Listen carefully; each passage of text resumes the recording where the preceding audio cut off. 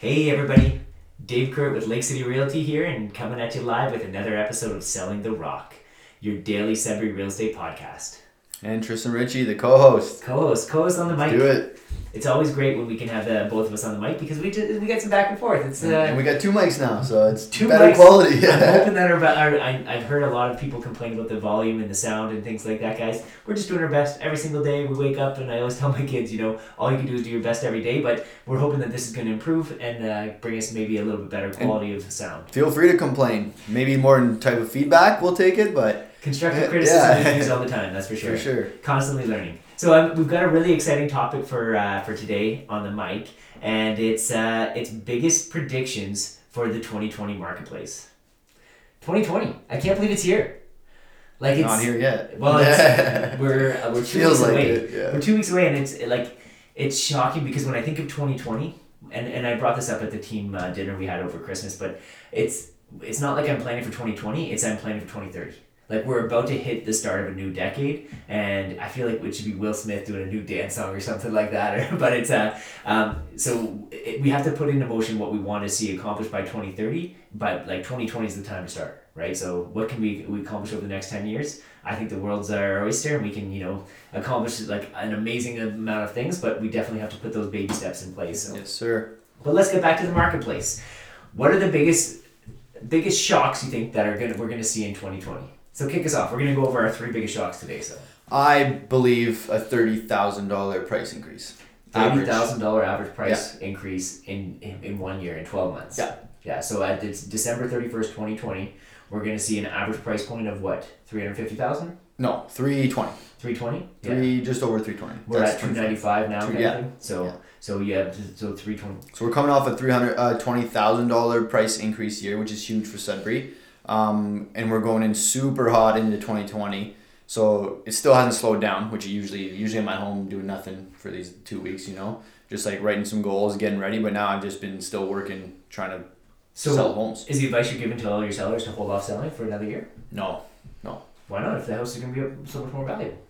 But, yeah, I guess you could. I think it depends on what you plan to do. Like, if you're buying and selling in the same marketplace, then for sure it's going to be $20,000 more in price. That's the thing. And then more expensive on an average price point if you buy that next house, right? So yeah. So if you're buying and selling, it doesn't really matter. Yeah. Because you're taking a gain and a loss on the buy. Yeah. But if you're just selling, then yeah, maybe wait. And I think the advice that I always give to people, especially if you play the long game in real estate, there's no better investment, and that's why I just personally believe in buying rental houses and things like that, but never over short term, always over long term. So the advice I give is probably not great advice for a realtor to give you but don't sell your house. I want you to hold it, and I want you to benefit from it in the long term, and buy another house for sure. And the advice I'm giving you is to buy another house for sure. Leverage it, use it as an asset, and whatever those rich dad poor dad books are going to teach you or whatever. And try not to use credit card debt to get into buying houses or whatever. Yeah. But use that house as an asset and try not to sell if you can at all figure out a way to do it. Totally. So a $30,000 increase in price, that's not a small thing. That's a pretty big. It's huge. Pretty big shock to the marketplace, and I think that we're in a position where shortage of listings. And the shortage of listings has been here for quite a while. The buyers are still on the sidelines and they're ready to jump. Like your buyer board, I took a look at the other day, it's packed. Mm-hmm. Everybody's looking for specific things and everybody's at a different phase in their search. But man, there's a lot of people looking. And there's a few of them that have put it off just because they can't find anything. They've lost out on 3-4 homes, so they're like, "Hey, we're just gonna hold off a little bit."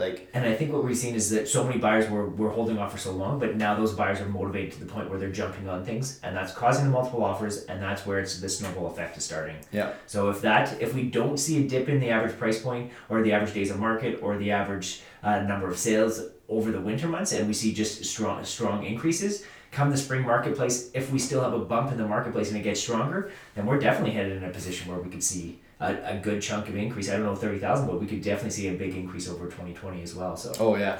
Exciting things to be a seller time in this marketplace right now. So what do you think? What's some of your predictions? So my biggest prediction right off the bat would be a seller's marketplace, and that kind of ties into that average increase in price. Mm-hmm. But we've seen for a while, and I think if you ask realtors for over the last couple of years that we always try to paint this rosy picture. Oh, it's a balanced marketplace. There's just as many buyers as sellers in the marketplace, that kind of thing. And we've even said that as it's been tilting towards the purchasers and almost favoring a buyer's marketplace. But I think 2020 we're actually going to see it. Fully we'll classify it as the seller's marketplace. We're going to see shorter days on market. I commented in my last podcast that our average days on market are just under 30 days, and that's the market in general, which is crazy to see how quick places are selling. We're going to see closer list to sale price ratios. Tristan commented on that in the last podcast, and eventually that leads to price increases, and that kind of ties in. That's almost 98%. 98% list to sale price ratio is nuts. No, yeah. But if we look at Toronto, during their crazy times in the marketplace, it was over 100%. Oh yeah. List to sale price ratios. And again, you can list whatever you want. It's what places are ultimately selling for. But it's so I think that we'll be able to say 2020 is going to be, looking back, will be a seller's marketplace. That's my first prediction of 2020. Second prediction of 2020. What is it for you? My second prediction of 2020 would be, I think we will get less buyers. Fewer buyers. Yeah. Because I think it's been going up quite a bit, but I think a lot of them are going to purchase and maybe get scared away from the market going up too much. I know I said a higher price increase, which usually means more buyers because of supply and demand, but I've already seen it on my board. I've had probably a quarter of my clients just kind of give up. So are they giving up permanently? Are they in small houses? No, these are mostly for rental properties. For rental properties, yeah. Okay. So they're looking for investments, flips, things like that. So it was really hot at the start of the year looking for those, but then they started to realize that, man, they're competing with people that just want to get into their first home, and they're going to live there. They're not trying to flip a profit on it right away. So you can't compete with that if you're flipping a property. Yeah, it's definitely very difficult, and it's interesting that you brought the point up for rentals, because I can see that perspective. If a young family's in a house that's 3 bedrooms and they just have no space and they're bursting at the seams, they can't exit the marketplace because they just need another house, right? And maybe they're putting it on hold now because life is busy and they've got a million things on their mind. But next year they're going to be looking in that marketplace for a house, whether the prices are increase or decrease. It's their day-to-day life that they can't picture themselves in. And on the positive note, their house will have increased in price if the market increases, but it's just going to mean they're spending more money when they're buying that next house. So yeah, it's interesting, especially around rental properties. Maybe a decrease in the supply of demand. I can see that, especially when prices increase. That's what typically happens, right? You reach a kind of a leveling out point. For me, it cycles back to the gig economy. So 2020 is, we're going to kind of look at this year and say, this is the year the gig economy fully came to Sudbury. I don't think Uber's actually going to come here, which I would love to see personally, but I think that we're going to see Airbnb. It's going to be a more and more popular item that's coming out in Sudbury. Currently, if you just search a random weekend at the end of December, there's 52 options right now on places to stay in Sudbury.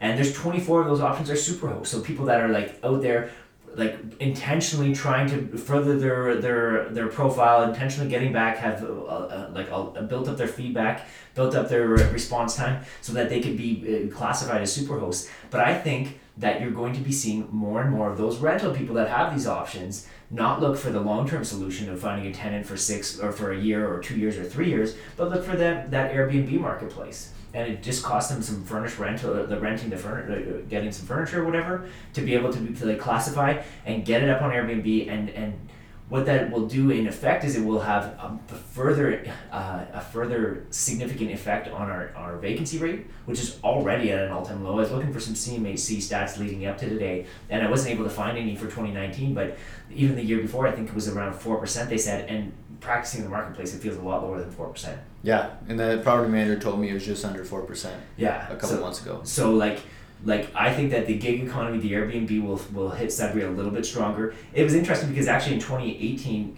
Airbnb through the government passed a 4% tax hike on people that are doing short-term rentals. And so some people that were on the Airbnb are like, what's this? Why do I have to pay 4% of my revenue to the city of Sudbury? But at that time, what it did is it validated it.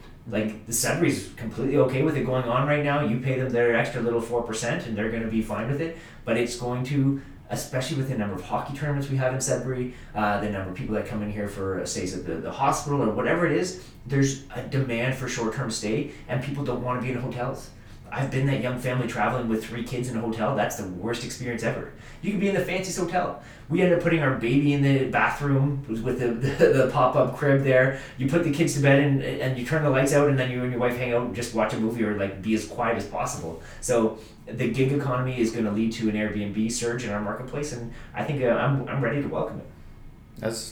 I agree, actually. A few more people are doing it, and cash flow's there. Cash flow's there. But it's setting up the systems that I'm afraid of. Setting up the systems, and I think that's where, like, again, it's becoming more and more of a commonplace and more of a common thing. Like, one of the guys that is doing it now currently, I'm talking to him, and he's saying he's having an 80% capacity. So 80% of the time his unit is rented out. Because you think, like, what about a random Tuesday in February? But like 80% of the time that the house that he has on Airbnb is rented out through Airbnb, which is... wonder what his cash flow looks like compared to the normal month. He has a lot of rental properties, and he's actually preferring to go this route in the future. So, yeah. Huh. Interesting times for sure. But that's my number 2. Did we cover your number 2 already? Or? Yeah, we did my number 2. So what's your number 3 for predictions for 2020? Even less sellers. Fewer sellers? Yeah. I thought there's a shortage of listings already. I know, but I think there's going to be even less, because I think if we just keep putting out this content saying the house prices are going to go up, people are going to be like, why should I sell? But they might also say I should sell because the house prices are going up. But I think they might be more willing to stay in their home, because it'll also be tougher to buy a home.